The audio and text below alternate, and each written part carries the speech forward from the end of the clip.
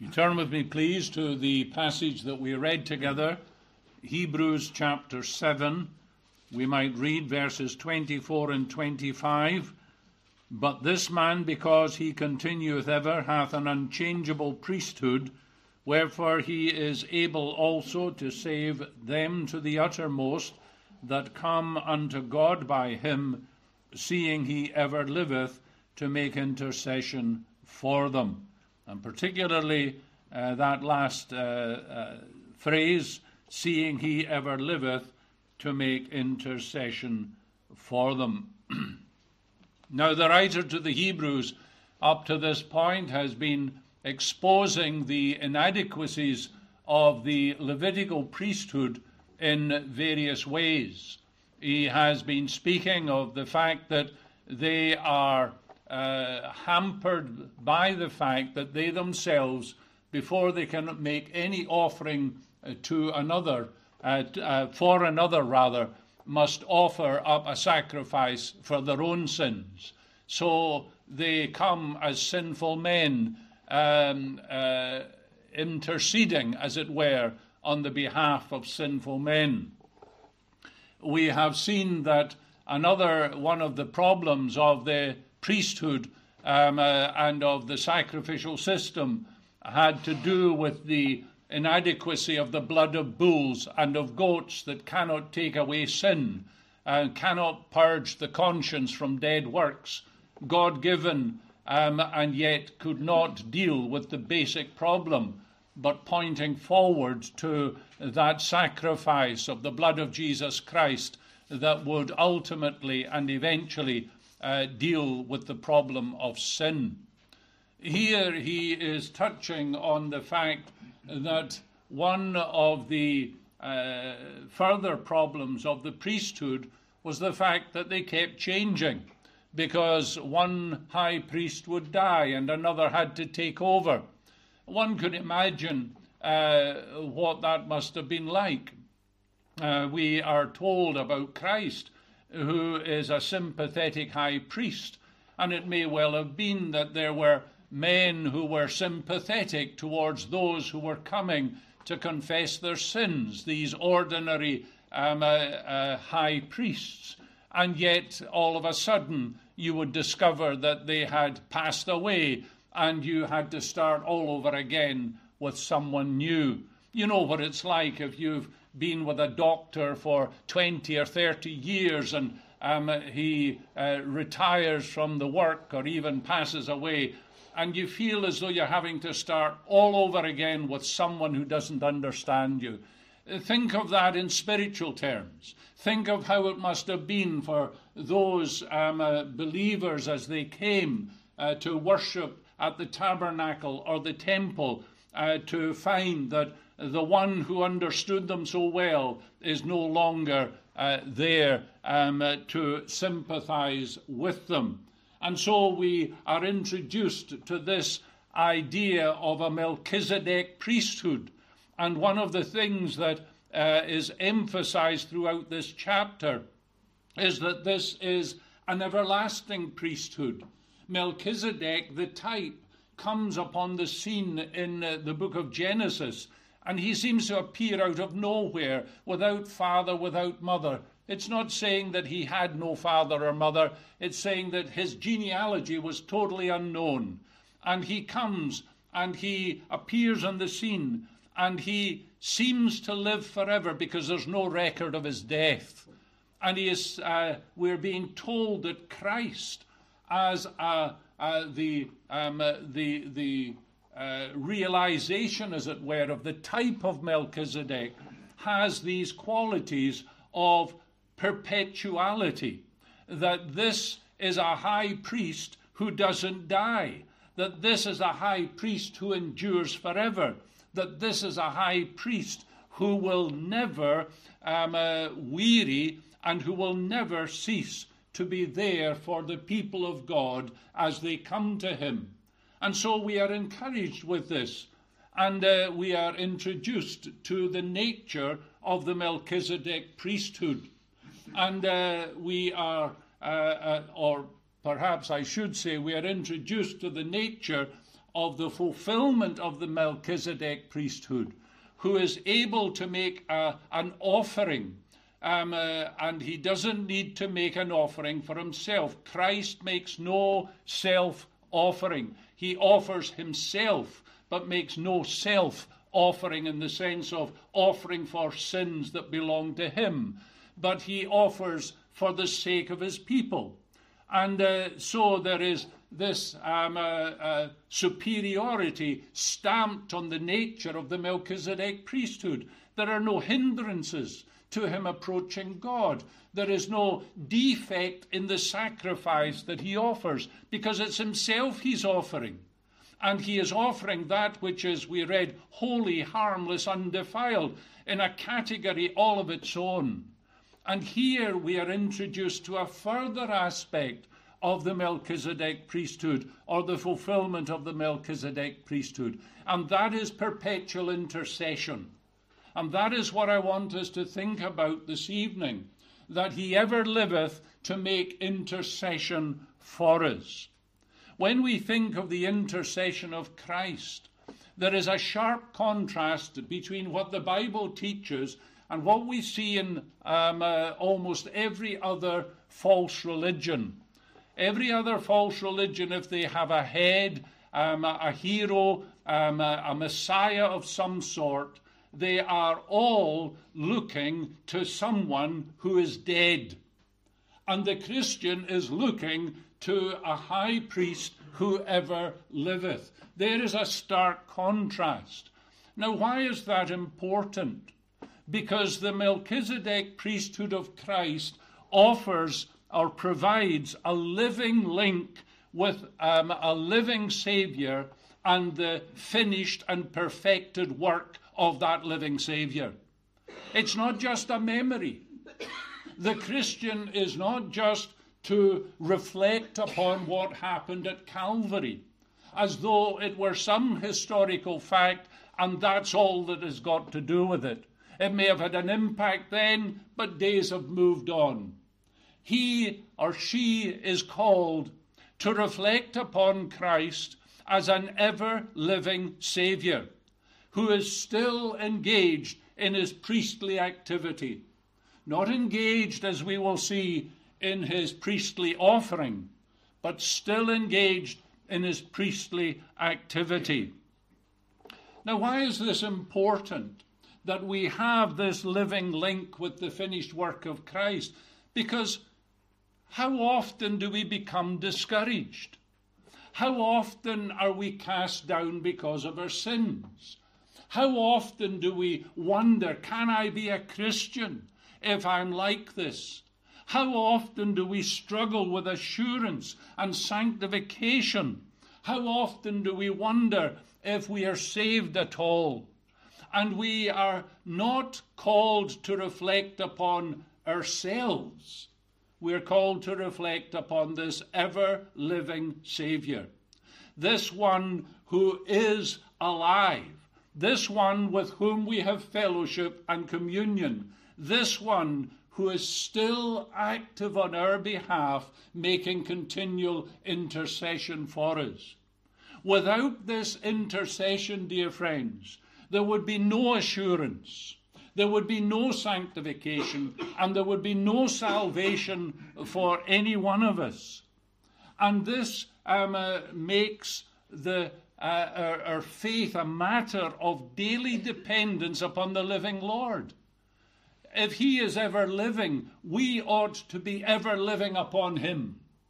It's like the vine and the branches. If he is the living vine, if we want to be a living branch, we must be living in him.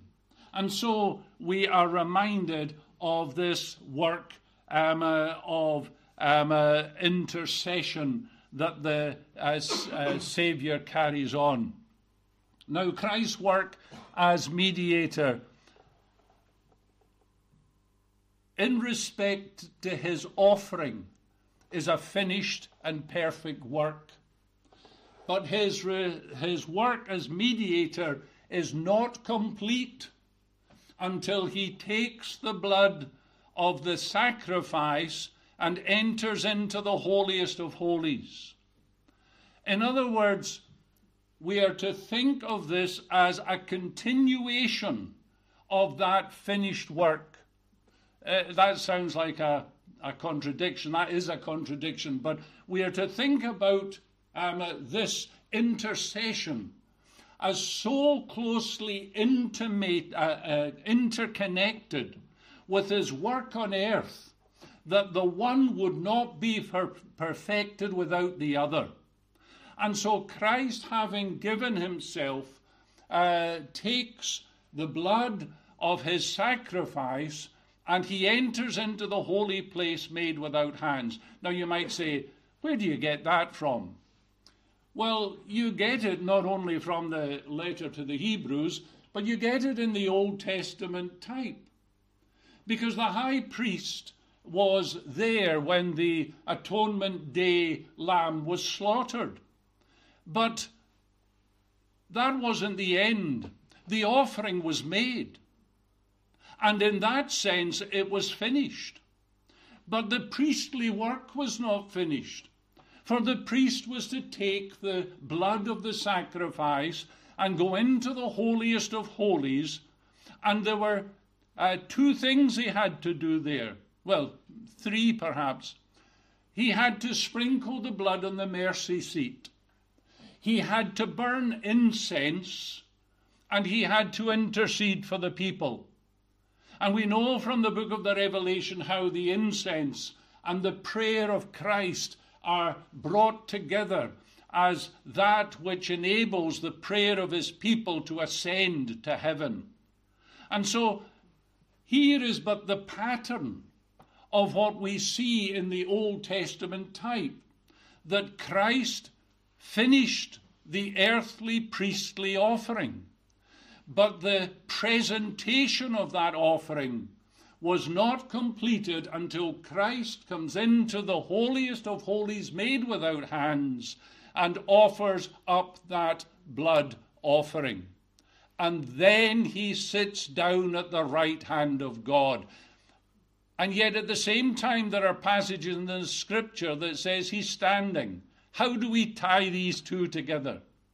He is sitting with respect to his offering, and he is standing with respect to his intercession.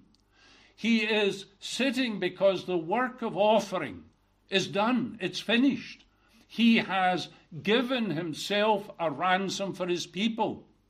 But his priestly activity of intercession goes on and on and on.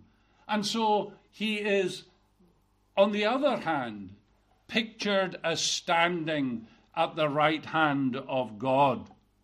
And so we are to remember the close connection between the offering of Christ and the intercession of Christ. The intercession of Christ is part of his priestly activity. Now we should see that easy enough from John 17. We see how Christ interceded as a priest, as the mediator in John 17. We have that wonderful insight into the prayer of Jesus. What a privilege we have. The only extensive record of Christ's prayer. He tended to go into private to pray. He tended to pray in secret. But here in John 17, the door is open to us. We see him praying. We see him interceding for his people. I pray for them. And we'll touch on that in a moment. But the verse this verse speaks of the ongoing aspect of that work that was seen in heaven. In other words, the offering ceases, but the intercession continues, and it continues forever. And what was it? Why was it necessary, should we say? Why do justified men and women need an intercessor? Why do we need Christ to intercede for us every day, every moment, as it were? Well, stop and think about it for a moment yourself. And I'm sure you will accept that were you left without the intercession of Christ for but a moment, you would fall. I have prayed for you, he says to Peter, that thy faith fail not. And if there had been no prayer, he would have failed. And that is the truth concerning us. We have imperfect inclinations. We may have holy inclinations, but they're imperfect. We may have a desire to please God, but we want to please ourselves. We know only too well that we have graces if we're Christians, and yet how we bemoan the smallness of those graces, the lack of use we put those graces to. It's obvious to any saved sinner that we need the ongoing intercession of Christ.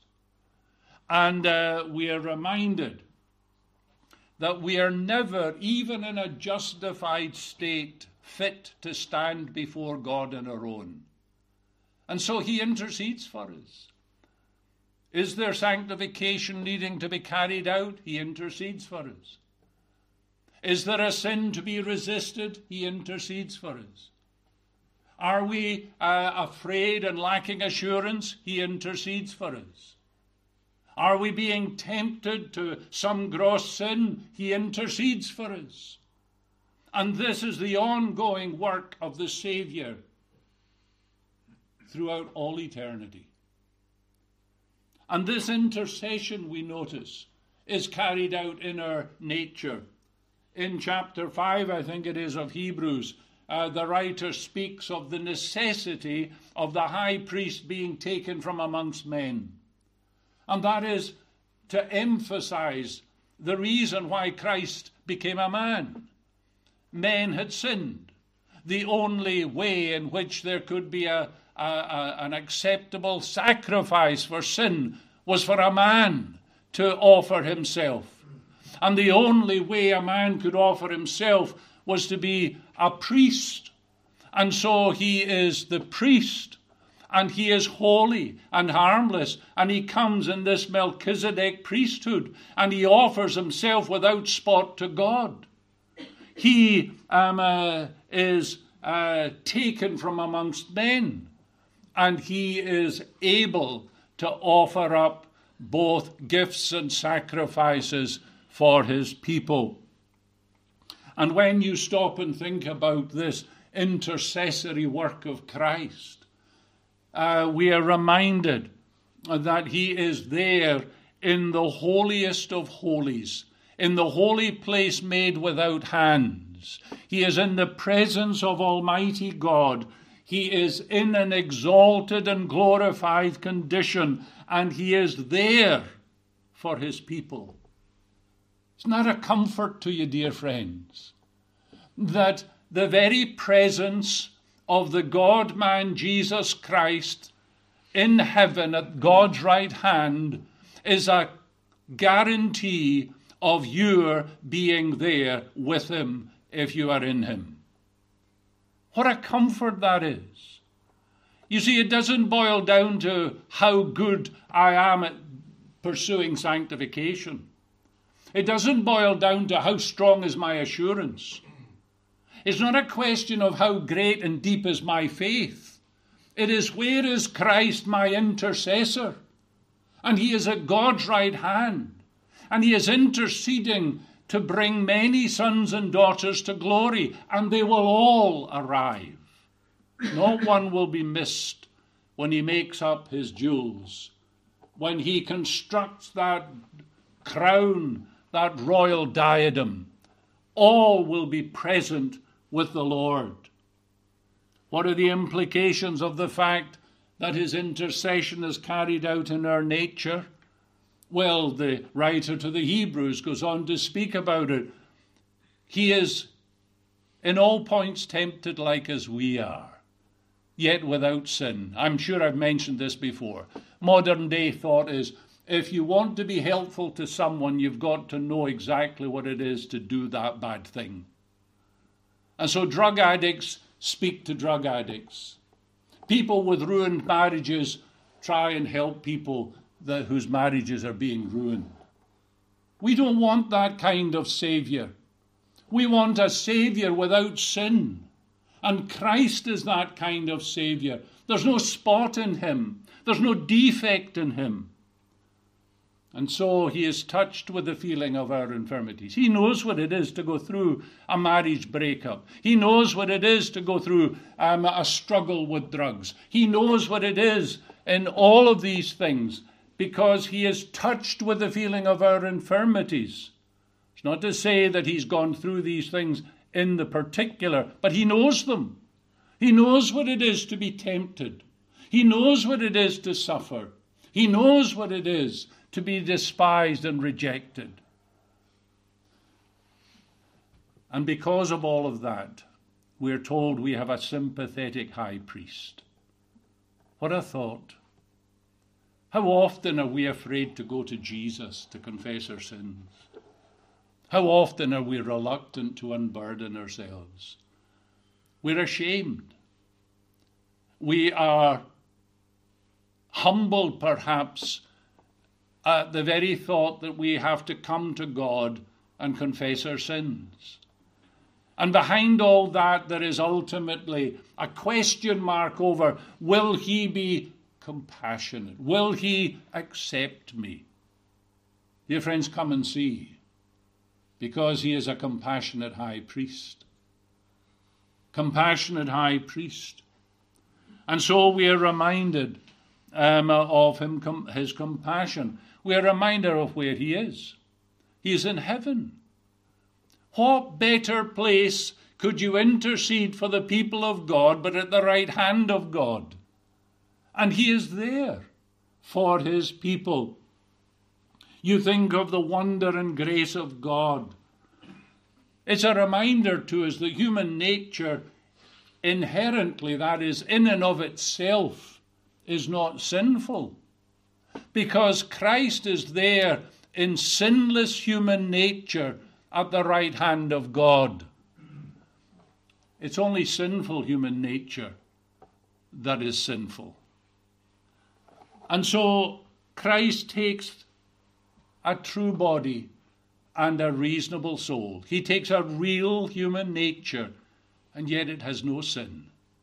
Wonder of wonders. And he is reminding us that the day will come when, having dealt with all that makes our human nature sinful, will be removed, that we will be with him in glory. And so he is there reminding us. Rabbi Duncan, I'm sure you've heard this often enough, Rabbi Duncan, in speaking of this, says, the dust of the earth is on the throne of the universe. What a wonderful thought that is. What an encouraging thought that is. And then we are reminded that this intercession, I've mentioned it in the beginning of the sermon, but this intercession is based upon the finished work of Christ. It doesn't just come out of nowhere. It is based upon, founded upon, tied inextricably to the atoning finished work of Christ. His obedience, his merit, his sacrifice on the cross is the basis of all his requests on the behalf of his people. I have finished the work that thou gavest me to do. And that is how he begins in the upper room discourse. He speaks about this finished work. And as he is before the Father, isn't it wonderful the way the book of the Revelation portrays him? Now, this is symbolism. We know that. But symbolism has a meaning. And he is portrayed as a lamb that had been slain from the foundation of the world. So here we have this picture of the high priest who makes continual intercession for us. And he is in the presence of God like a lamb slain from before the foundation of the world. And this reminds us that there is before the Father a perpetual exhibition of his sacrifice. Now notice what I said. A perpetual exhibition of his sacrifice. It's not a perpetual sacrifice. It's the perpetual evidence or exhibition that he gave himself. Because he's a lamb, and when you look at him, you know he's been sacrificed. And so we are reminded of the fact that as he stands before the Father in his intercessory priestly work, it is as one who has given himself, one who has finished the work, one who has done all that is necessary for us. And therefore, there's a sense in which the atonement itself is intercession. The crucified Christ before the Father in his glorified state in itself is part of that intercession. It's not just what he pleads for, but in that appearance, it is an evidence of what he pleads upon. And so he is interceding for us on the basis of his finished work. And that finished work is acceptable to the Father because this whole matter has to be traced back to the covenant of grace, has to be traced back to that agreement between the Father, the Son, and the Spirit, in which Christ would come and take a true body and a reasonable soul and give himself a ransom for his people, and as a result would secure them forever from the condemnation of sin and would ultimately bring them to glory. And so we don't have time to go into it, but there is the finished work.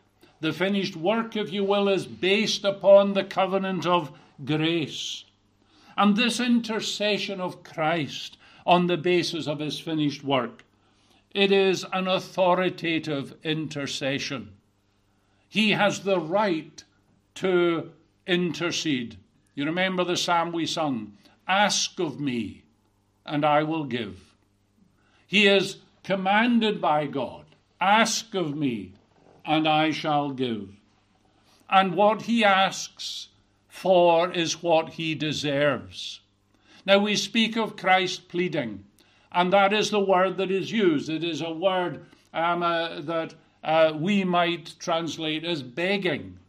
But that is not a suitable way of understanding.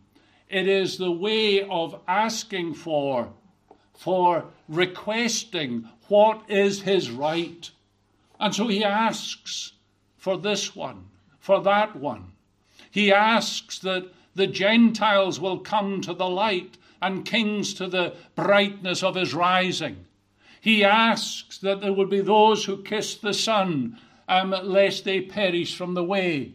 He asks, "Lord, lay not this sin to their charge." He asks that Peter would be kept, that his people would be preserved throughout all their life until at last they're brought to glory. Do you see it, dear friends? He is asking for his heritage, and there is no reluctance in the Father to give it. Not a scrap of reluctance. He is ascended up on high. He leads captivity captive. He receives gifts for men, yea, for the rebellious, that the Lord God might dwell among them. He receives. He gets from the Father, and he pours out upon the church what he has received. And though then, if we think of this intercession, if we take our pattern for this intercession from the 17th chapter of John, we can say that his intercession is for particular people and particular things. It's not just a random, "Oh Lord, save everybody." It's not just a random, "Lord, forgive all my sins," or all their sins, rather. No, notice the context here. He is the one who is able also to save them to the uttermost that come unto God by him. There is the constituency of his intercessory prayer. It is those who come unto God by him. Indeed, if you have doubt about that, if you think that is too restrictive, then go to John 17, where he says specifically, I pray not for the world, but I pray for them that thou hast given me. And so we have Christ, and he is interceding for his church. Dear friends, when we speak about God being for us, this is what it means. Christ is for his church. He is praying for his church. When we say that the gates of hell will not prevail against it, it is because Christ is assuring his church that he is asking, and he will receive for his church all that is necessary for the church to survive to the end of time. And so he prays for particular people. He prays for particular things. You think of some of the things that we can say from John 17 that he prays for. He prays for preservation. Keep them through thy word. He prays for unity, that they may be one as we are one. He prays for their sanctification, that they might be holy. He prays for their future, that they might be brought at last to glory. He prays for their glorification, that they might be with him where he is. Do you see the kind of things that the Saviour prays for? In other words, anything that is necessary for a saint of God to get from earth to heaven, Christ prays for, and Christ receives. Now let's stop for a moment and reflect. If that is true, then we have to acknowledge that there are times when Christ prays for things that we think are bad. We sometimes have bad experiences, bad providences. But that's only because we're looking at them from a ground level perspective. We're not seeing things the way Christ sees them. Why didn't Jesus pray that Peter wouldn't be tempted? Why did he pray that his faith fail not? Could Christ have prayed that Peter wouldn't be tempted? Of course he could. Was Christ allowing this temptation to go ahead? Of course he was. Well, what does that mean? It's the reality of what Paul speaks about in Romans 8. All things work together for good. Even those dark providences, dear friends, that you have to face in your life, those struggles, those trials, perhaps a lack of assurance, perhaps a fall into sin, all of these things are encompassed within the intercessory prayer of Christ, and therefore cannot be ultimately bad for us.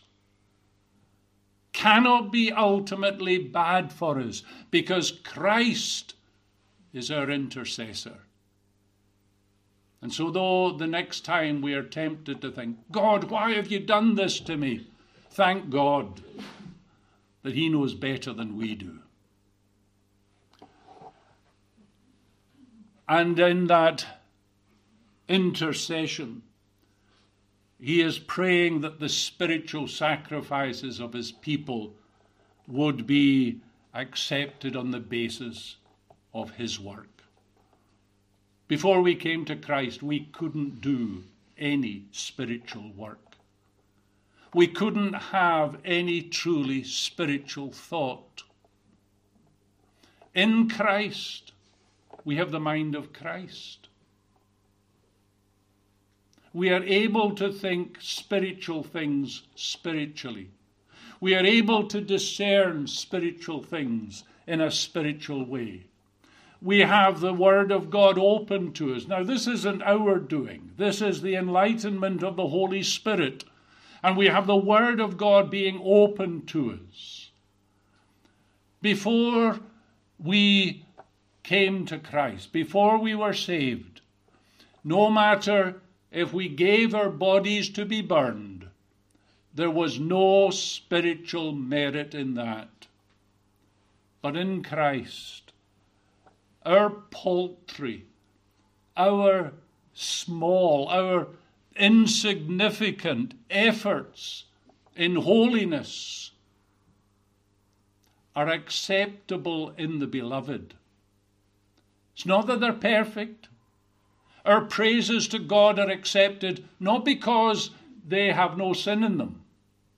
It is because as we offer our sacrifices of prayer and thanksgiving, they are mingled with the incense from the altar of Christ's sacrifice, and they are acceptable to God.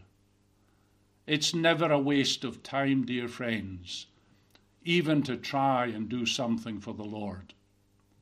You remember the anointing of Christ, what Jesus said to his disciples. She has done what she could. It might not be the best, it might not have been altogether without ulterior motives, but she has done what she could. And that's what we should be doing what we can. Not because we think that we are going to win brownie points, but because Christ's sacrifice is sufficient to cover all the inconsistencies and the sins and the unfaithfulnesses that we bring along with it. And we are accepted in the Beloved.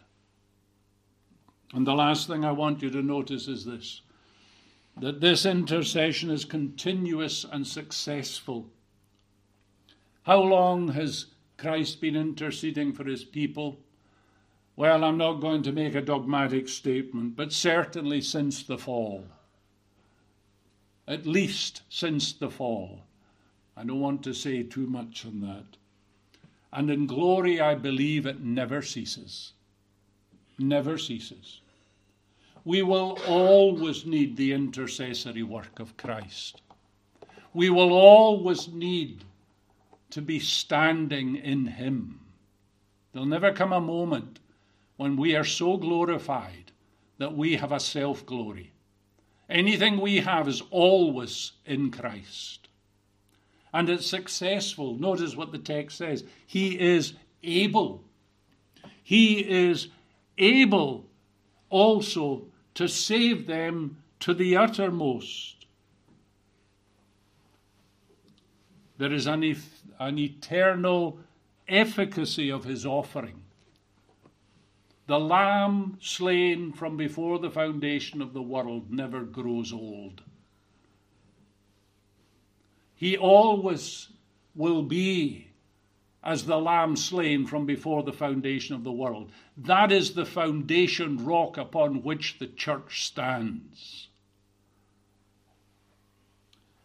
And his intercession will not diminish, because we are told that this intercession is perpetual. He ever liveth. He is ever the righteous advocate on the behalf of his people. He is ever coming before his Father and pleading for them on the basis of the Father's own eternal love to his people. Christ is interceding for that which to the Father is a good thing, because it's his will that they be saved. Thine they were, thou gavest them me. I have kept them. I am praying for them. You will keep them. You will bring them home. And then you think of how we can apply this pastorally. Dear friends, do you have problems with a lack of assurance? Do you find that your own conscience condemns you, and it reminds you of how sinful you are and how inadequate you are? Do you have a sense of felt weakness when you seek to draw near to God? Do you lack security of your soul in Christ? What is the answer, dear friends? It's not to look within. It is to look to him who is at the right hand of God.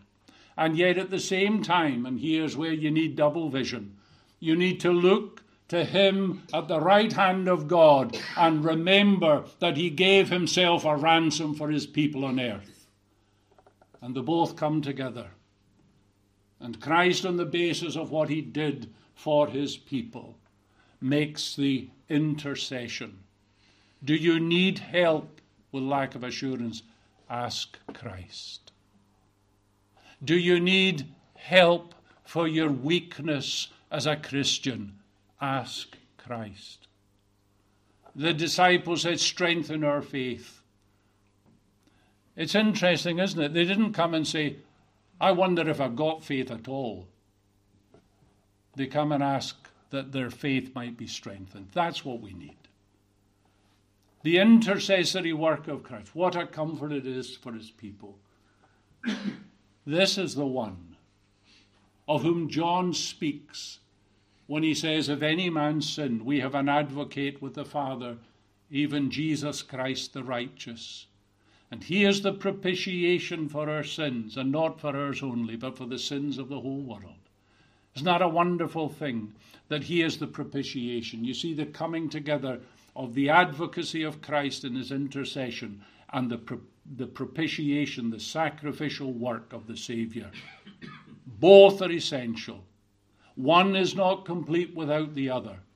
But glory be to God, the work is a finished and yet ongoing work. The sacrifice, the offering is over, and the intercession will never end. Let us pray. Father, we bless thee and we thank thee for the kindness of thy grace and mercy to us. And we thank thee for what thy word reminds us of concerning the Saviour. We thank thee that he came into this world and gave himself for his people. And we would ask, O Lord, that thou would grant to us grace, that we might rejoice this day in what he has done. O Lord, if there are any amongst us who do not know of Christ as Saviour, who have not known the benefits of his intercessory ministry, draw them with the cords and bands of love, we pray. Draw them to thyself. Open their eyes to see Christ in his mediatorial glory and in his saving beauty, and cause them to close in with him and to believe that he is able to save them to the uttermost. We ask this in the name of Jesus. Amen. Amen. Let us conclude singing from Psalm 68 and at verse 18. Psalm 68 at verse 18. Thou hast, O Lord, most glorious, ascended up on high, and in triumph victorious led captive captivity. Thou hast received gifts for men, for such as did rebel, yea, even for them that God the Lord in midst of them might dwell. Verses 18 to 20 of Psalm 68. Thou hast, O Lord, most glorious,